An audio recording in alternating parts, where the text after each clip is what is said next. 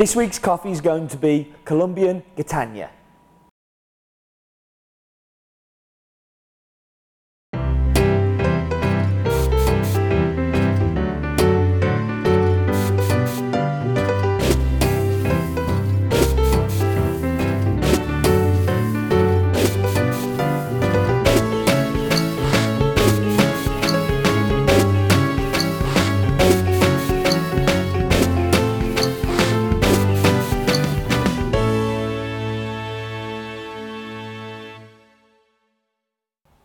Hello everybody and welcome to episode 166 on Monday the 16th of January 2012. I'm your host Stephen Layton, and as I said, this week's coffee is going to be all about Colombia Gitana, which is a small lot that we've had for a couple of weeks now, maybe just before Christmas, but wanted to introduce it to you here. So this coffee comes from 22 smallholder farmers from the Gitana district, which is in Colombia, obviously, in the Tolima province, and it lies in the far south, map coming up on the screen because you know how much I love my maps, and the far south of Tolima, which is in the foothills of Colombia's highest volcano, which is called, come on, get the information out your head, Nevado del Huila. Gitana is kind of quite well-known province. It has a really kind of great history of producing great coffee.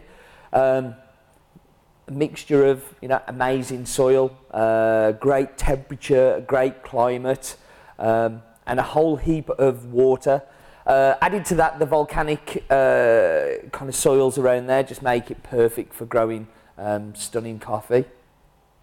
Most of the producers in the area are very, very small. The average kind of plot land size is around about 4 hectares in size, and we have got the names of all the producers of this one. I'm going to whiz through the screen as I'm talking. They all lie at an average altitude of around about 1,750 metres above sea level-ish. Generally, each farm employs just a handful of people, maybe 3 or 4 people. And then during picking and harvest time, maybe an extra 4 or 5 people will come in and help with the harvest.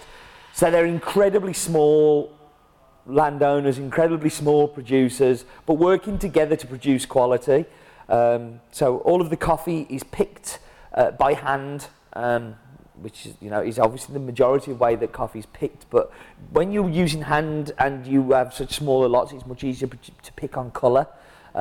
It's immediately depulped. Lots of the farms in Colombia will have hand depulpers where they'll depulp it straight away on the farm.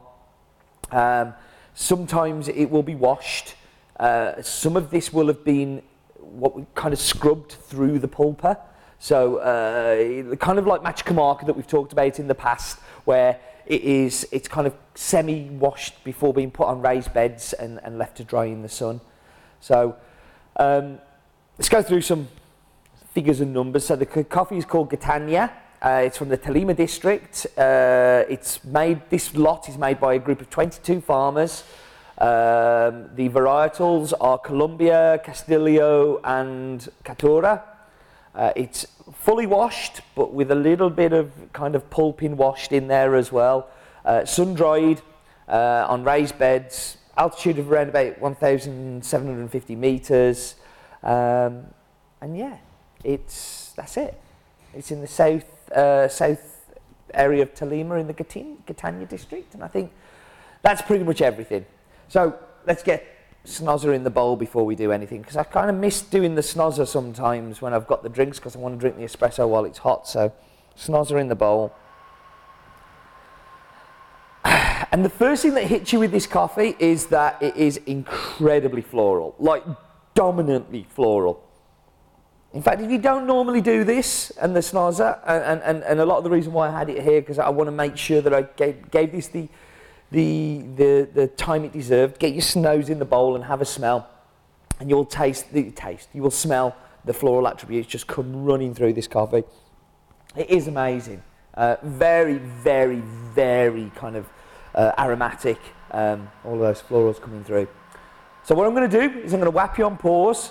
I've got somebody making me coffee today. You might hear the grinder in the background, but I'm going to go and grab the coffees and I'll be back with you in just a moment. Right, so I'm back. I'm going to dive straight into the espresso. And the first thing I notice on the espresso is the mouthfeel. It is incredibly buttery, like super, super buttery. Excuse the noises in the background. I can't shut everything up in this room while we were here working and roasting. So yeah, very buttery. Really, really smooth. But got this real kind of wicked florals going on in there that is amazing. And it is a truly special espresso. Don't know if you can see that. I'm going to let somebody else get it. I'm not going to get the door. I'm not going to get the door. So, somebody else did the milk for me today. I don't know if you can see it, but it was very beautifully done and beautiful art. In milk, this just becomes a sweet fest. So you've got brown sugar, you've got like a cocoa powder, kind of baker's chocolate kind of sweetness going on in there. It is delicious. It is just, I think it really works well here. But now it's time for the Wheel of Death. And the Wheel of Death this week is going to be, I don't know which way it comes in here, I'm going to have to get this sorted, is the Kantan. I know we've had the Kantan before. The reason I'm doing it again today is I'm on my travels again. It's always a good chance for me to talk about my travels. I'm off to El Salvador and Nicaragua tomorrow. I'm recording this way before. So when you're watching this, I'm away. And yeah, the Kantan is just perfect for travelling with. Hand grinder, bag of Kantans, I'm a happy, happy man. So I'm going to be drinking lots of Kantans next week, and it seemed like a good idea. But I'm just going to shout for my Kantan to be brought through.